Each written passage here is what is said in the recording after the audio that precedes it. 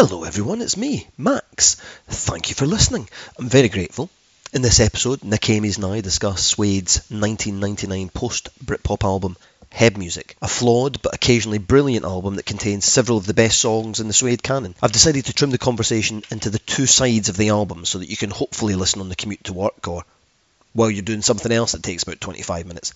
Before I let you get started though, I want to remind you that my good friends at Starshaped Club have a big event coming up on the 2nd of August in London, a party to celebrate the 25th anniversary of Definitely Maybe, and that's going to include a Q&A with Alan McGee, a performance of the album in its entirety by Oasis, as well as the Starshaped Club night. You should go. Okay, enjoy the episode.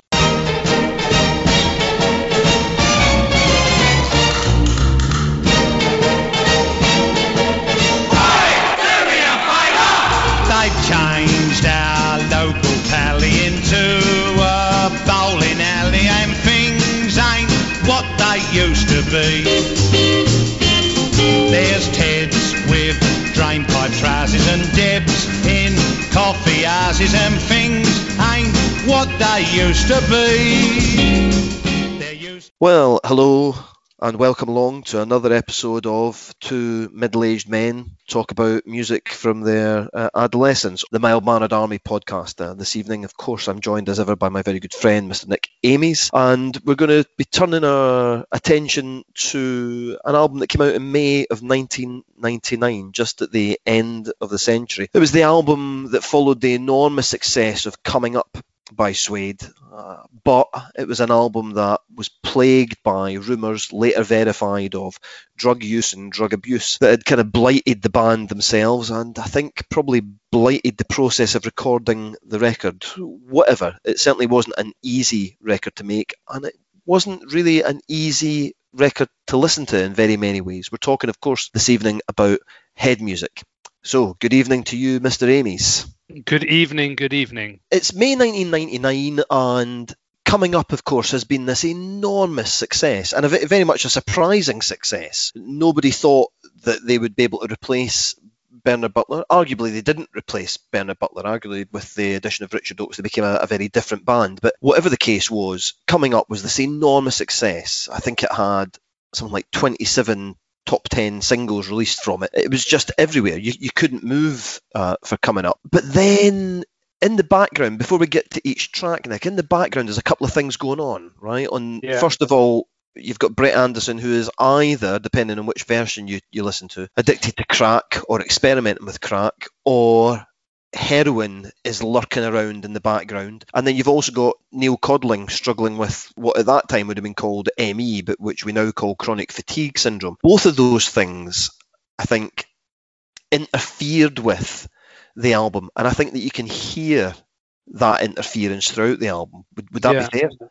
I think that is fair, yeah. And I also, again, as you say, depending on what version you hear, Richard Oakes was also struggling with alcoholism at the time to cope with the situation around the band, with Brett becoming more and more wrapped up in what he was doing and the people who he was doing that with. And I think Simon and Matt Osman were probably the two members of the band which were still anchoring it down to planet Earth. That's what I've heard and what I've read, and I suppose we'll have to find out the truth from the mouths of those involved one day, but yeah. Well, in David Barnett's book, Love and Poison, there's a moment where Matt Osman certainly talks about that, right? He talks about all these people who started to kind of orbit or enter the orbit of the band and float around Brett, and he talks about those people. I think the phrase he uses is that they were drug buddies. You know, they didn't have anything to do with the music. They weren't contributing anything creatively. It wasn't Warhol's factory set. You know, instead it was just people who were there for the drugs. And it's interesting because before the album's released, they did that thing, and I mentioned this in my article on the album on the site. They released the title of the album one letter at a time. Do you remember this? Vaguely, yeah. Yeah, and so it was H, and then it was E, and everybody thought the album was going to be called Heroin. Everybody. And then I think the band realised that this probably wasn't a great idea. And so they kind of ditched that and just said, okay, well, it's going to be called Head Music. Just to go back to that drug thing, there is also a bit in Barnett's book where he talks about Steve Osborne, who I'm sure we'll touch on, given his work with another band that you have a great love for. Osborne said that when they were doing a run through of Savoir Faire, that he was offered a crack pipe by two of these kind of drug buddies, and I think I'm right. It's a long time since I've read the book, but I think he kind of took a puff on this thing because he thought it was a hash pipe. Yeah, I read that too. Yeah. Yeah, and that I think gives you some idea about what Suede World was like at that point. Yeah, pretty bleak, I think.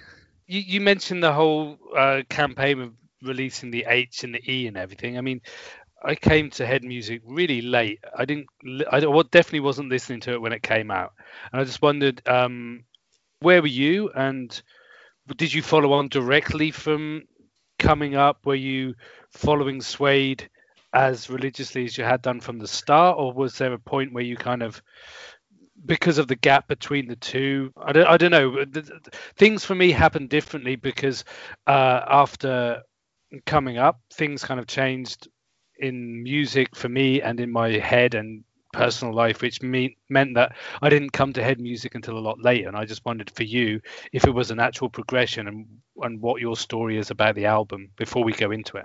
I think my situation was also beginning to change at that point. So by 1999, I'm now 26. I'm a young man, but I'm no longer a young man. And so my connection with pop music was growing more distant, slightly more strained in some ways, I guess. I had got married the year before. That always changes things, right? And I was also becoming increasingly reconnected with my faith. So I'd had a long period away from, people who've listened before will know that I was brought up as a Mormon, and I'd had a long period during the time at university and during the Britpop period when I hadn't really gone along to church. But when I got married, I started kind of drifting back into that world again. And so, yeah, I was aware of Head Music. I bought Head Music, but I don't think I ever really listened to it, maybe more than once for a long, long time afterwards. And yeah, I think it's just about things had changed, right? I was in full-time work as well. I was no longer a student. I no longer had that kind of disposable income, nor that freedom. Once you enter into that kind of a relationship, you know, if you're not a complete cock, you're you're putting the needs of the other person at least on a par with your own. And so I just wasn't there in the way that I had been there as far as Suede were concerned, and probably lots of other music. So yeah, that would have been where I was at. What about you? 99. You seem to be hinting that you maybe were moving on to new musical pastures, Nick, from what you said earlier. Yeah, in honesty, I think I was in a kind of musical wasteland, or maybe limbo, or stasis even.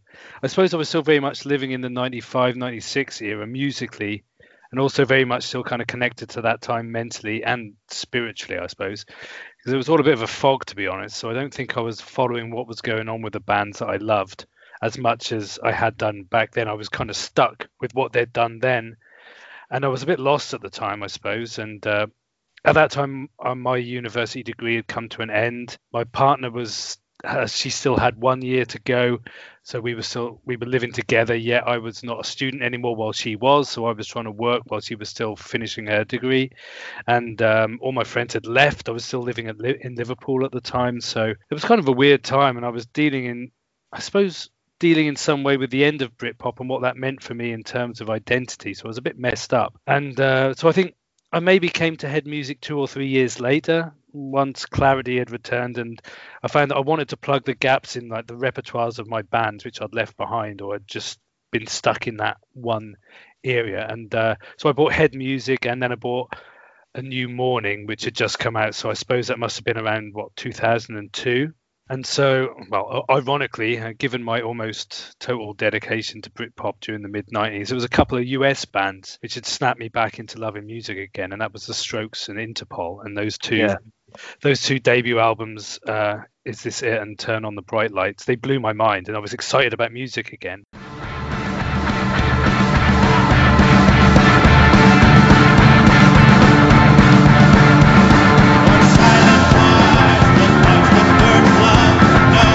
to me. I had my back turned, you didn't realize I'm lonely. You lack the things which I relate, but I see no harm. Come wait, it's over. And the tail end of Britpop, as we know, the crash which came after was pretty dark in places, with albums like Blur and Standing on the Shoulder of Giants. This is hardcore. Then you get Exterminator by Primal Scream. It wasn't really healthy for me to listen to stuff like Radiohead, which had come out at the same time, because do I need to get any more introspective? So when the New York scene came along, it really perked me up, and then I started thinking, where are my bands? What are they doing? And that's when I came to Head Music. And given what had happened with many of the Britpop bands towards the end of that phase, I might have been at risk listening to a post Britpop Suede album, because you could imagine how dark they could have got if they'd followed that whole Millennium Angst kind of drug come down theme. Jesus, could have been pretty bleak. So I was actually pretty pleased and pleasantly surprised when I heard Electricity for the first time, the first single, because it was so lush, it was packed with noise and joyous in a way, and it was what I needed Suede to be at that time. But the rest of the album, some highs, some lows, a mixed bag for sure. Electricity, you've touched on already, Nick. It's just a great pop record. It's the kind of thing that wouldn't have been out of place alongside Film Star or Trash or the beautiful ones from coming up.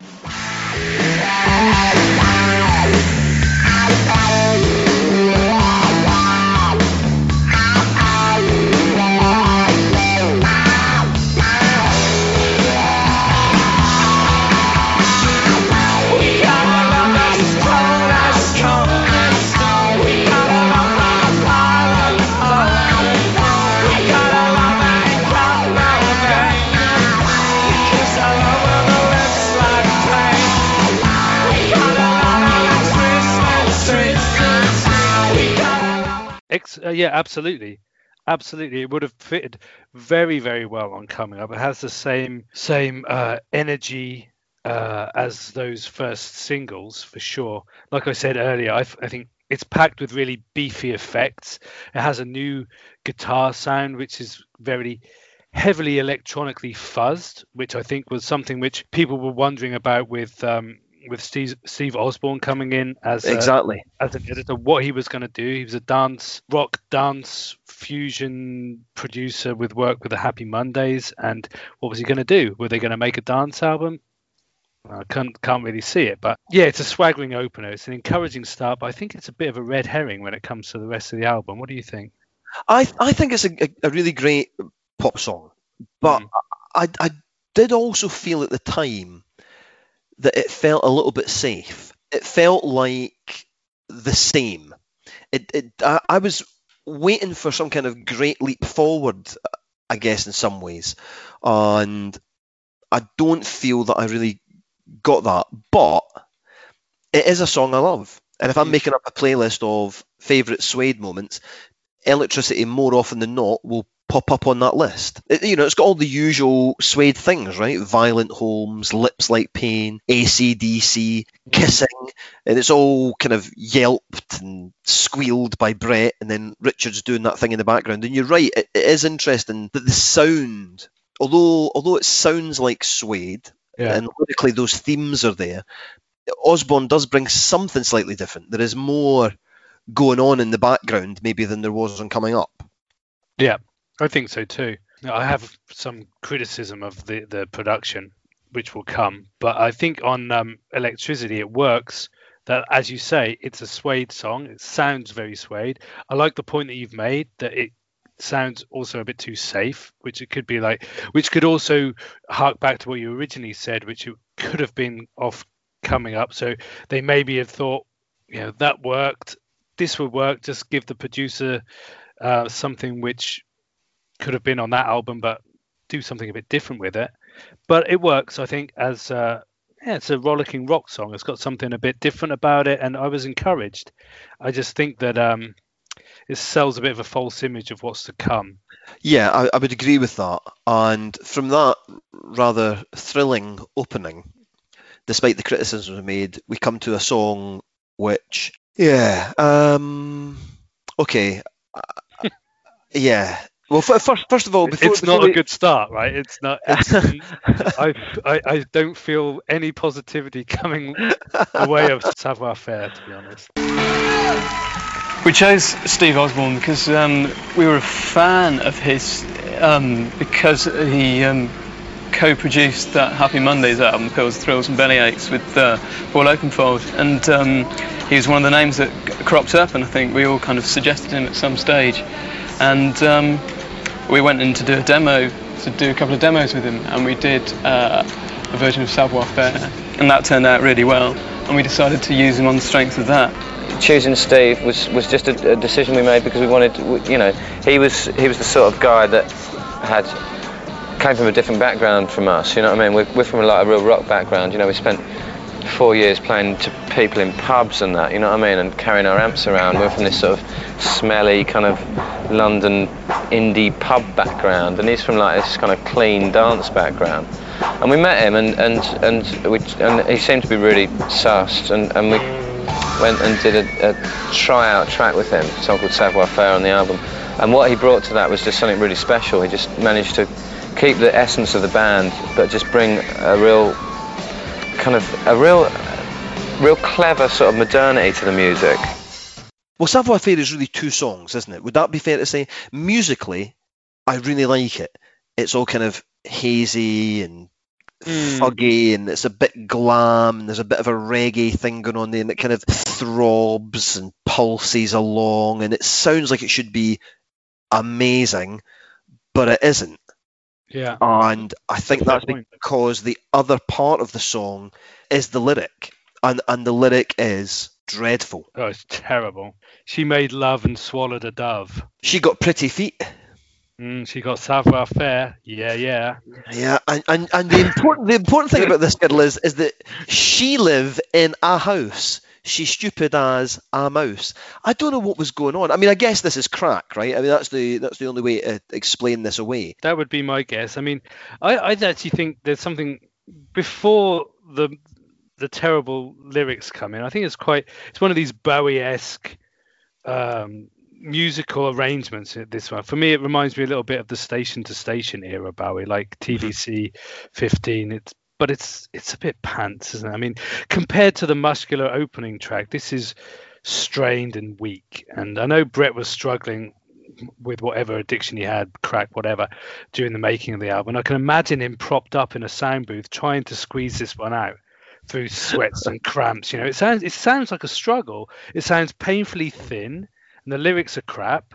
Like he's forgotten how to write his own songs and has used that, random Suede lyric generator to come up with the song, because it's just, for the sake of it, here's some words to go with this, and it's actually quite offensive. Let's move on to something that for me certainly is a lot happier, and that's Can't Get Enough.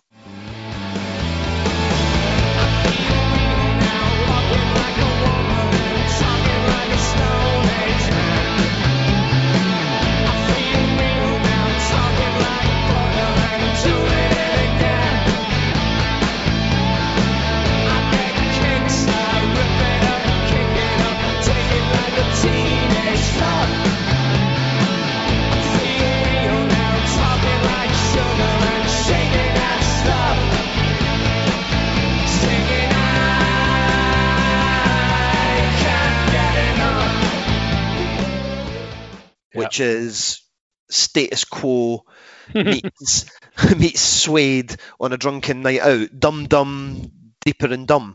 It's just like kind of the glitter band, and it's a kind of stomper, and it's stupid for sure. Yeah, but it's a ballroom blitz. It's a shot of adrenaline after the horrors, the ketamine fug of Savoir Faire. Yeah, absolutely. I love this tune, to be honest. Yeah, I can't get enough. It's, as you say, glorious glam electric stomp. It's got balls and attitude, the same kind of feel to what made Suede a kind of sneering, dangerous proposition back in their early heyday, you know. And as you say, it's fun, but it's ridiculous fun, isn't it? It's not going to win any awards for any kind of, you know, lyrical content, but it's like a real adrenaline push after that kind of downer. So I'm not saying anything. It's not making a huge statement. It's not telling the kind of stories that were, you know, so prevalent on their debut in Dogman Star. And, you know, it sounds like he's singing "I Can't Get It Up."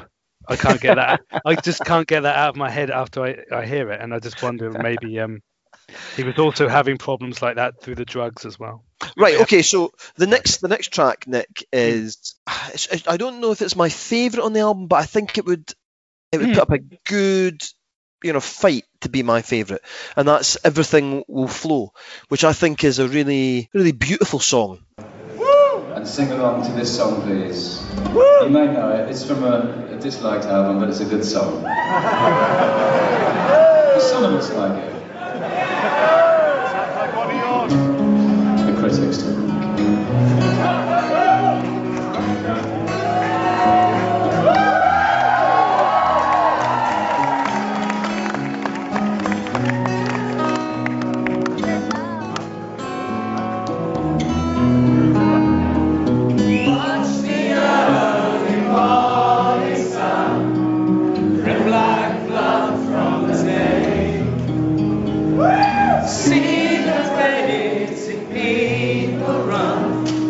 So many games to play. See the blues above a tree under the champagne sky. Sleep away and dream a dream. Life is just a lullaby.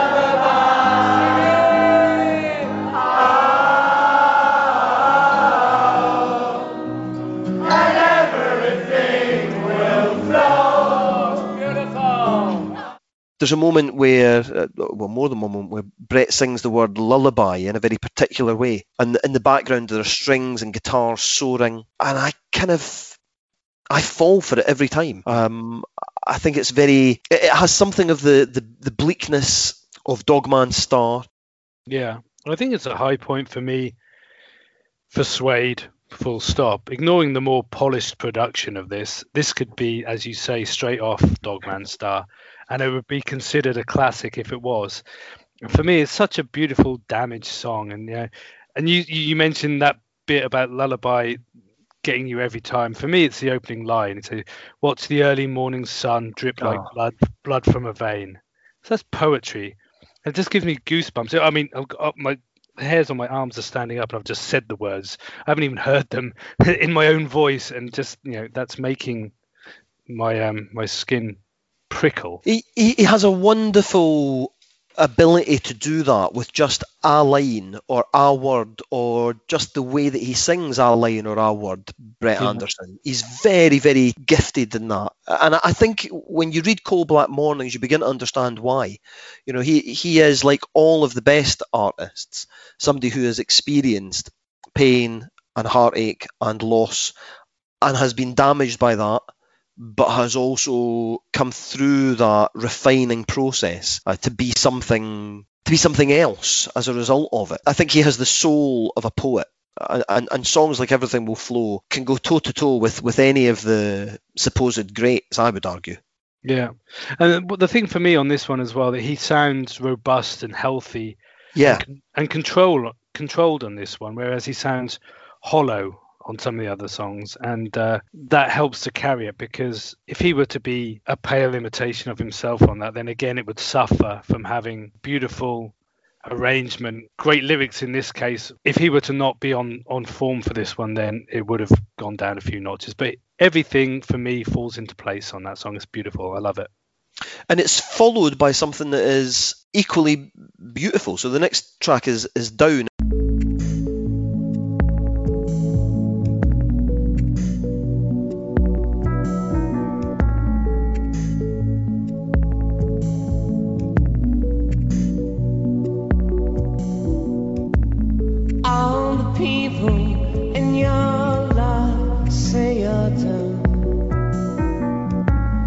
And the strangers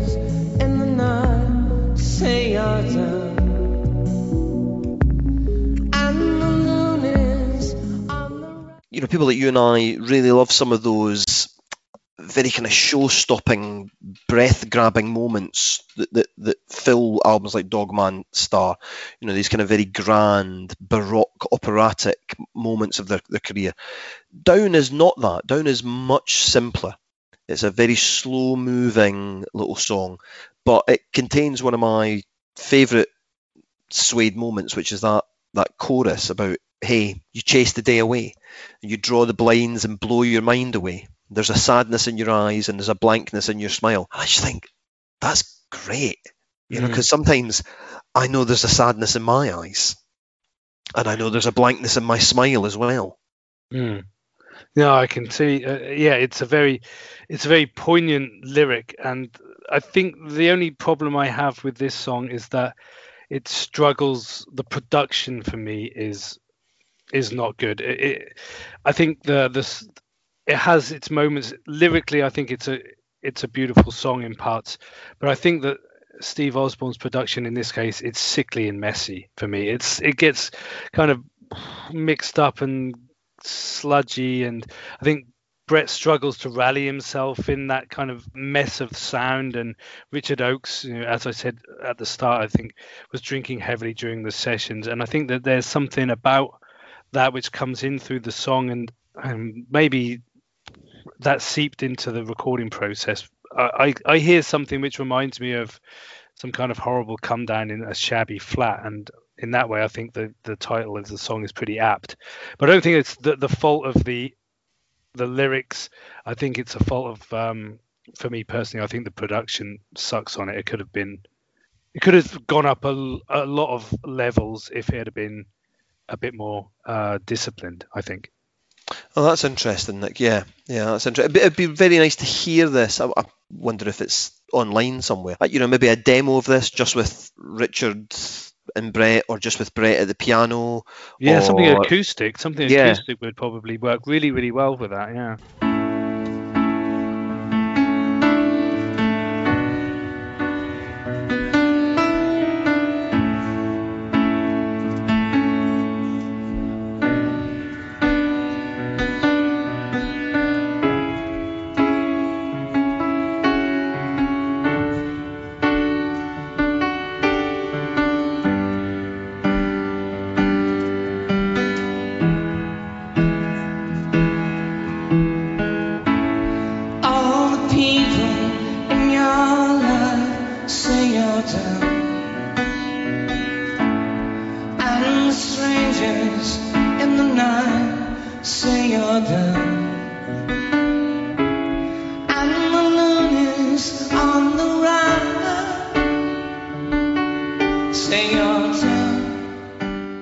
Right, so then that brings us from that down something totally ridiculous and yet totally brilliant as far as I'm concerned.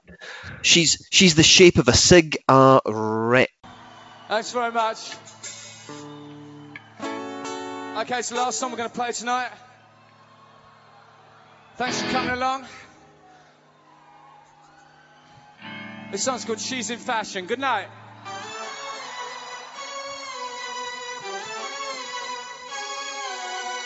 Anyone knows the words, sing along. Anyone doesn't, then clap. Like that. On the snare beats.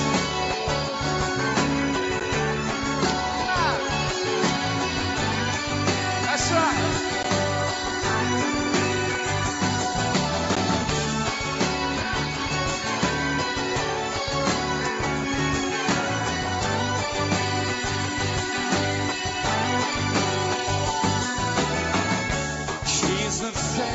On the radio, she's the body on the morning show. She's there shaking it out on the scene. She's the color of a magazine. Sing it. She's in fashion, and just that one line. Just imagine right in that line, she's the shape of a cigarette. That's brilliant. Yeah. It's just the so... imagery of that is just great, right? The imagery is... It's wonderful. It's absolutely wonderful. It's silly and yet it's evocative and provocative. it's kind of swayed by numbers in a lot of ways, though, right? I mean, you've got the falsetto, you've got the references to, gasoline and apocalyptic visions of sunshine and sunsets and all that kind of stuff. But it's a wonderful, wonderful pop song. Yeah. And as you mentioned earlier on, I'm a big fan of Happy Mondays, and I can hear a lot of Osborne's work with them in this song. Actually, I mean, it sounds a lot like Bob's Your Uncle from the Pills and Thrills and Bellyaches. It's got that kind of strummy guitar and a drum beat grooving under the vocals. It's got a bit of buried wah-wah in there too, and a bit of a trademark kind of Mark Day choppy riff under the chorus. So it's got a bit of a slower tempo to that, but I can hear that kind of vibe to it, which is nice to hear, rather than him taking it in a very kind of slushy direction, which I accuse him of quite regularly throughout this album. But yeah, She's in Fashion, I love it too. And I like that little hark back to some songs from my late 80s, the version of me from back then. It chimes a chord for me in that way. And that, as they say, whoever they may be, is that. The first side of Head Music, all done and lightly dusted. If you enjoyed this episode, please do follow me on Twitter, @MildManandMax, and you can follow Nick Amies @Nick_Amies, AMIES that is. You can also find the website at www.themildmanneredarmy.com, where there are hundreds of articles on all sorts of things that you might enjoy. And if you really like what we're doing, you can also pledge your support from as little as 77p per month on Patreon. You can find details of how to do that on my pinned tweet. Thanks a lot for listening, and until the next episode, bye!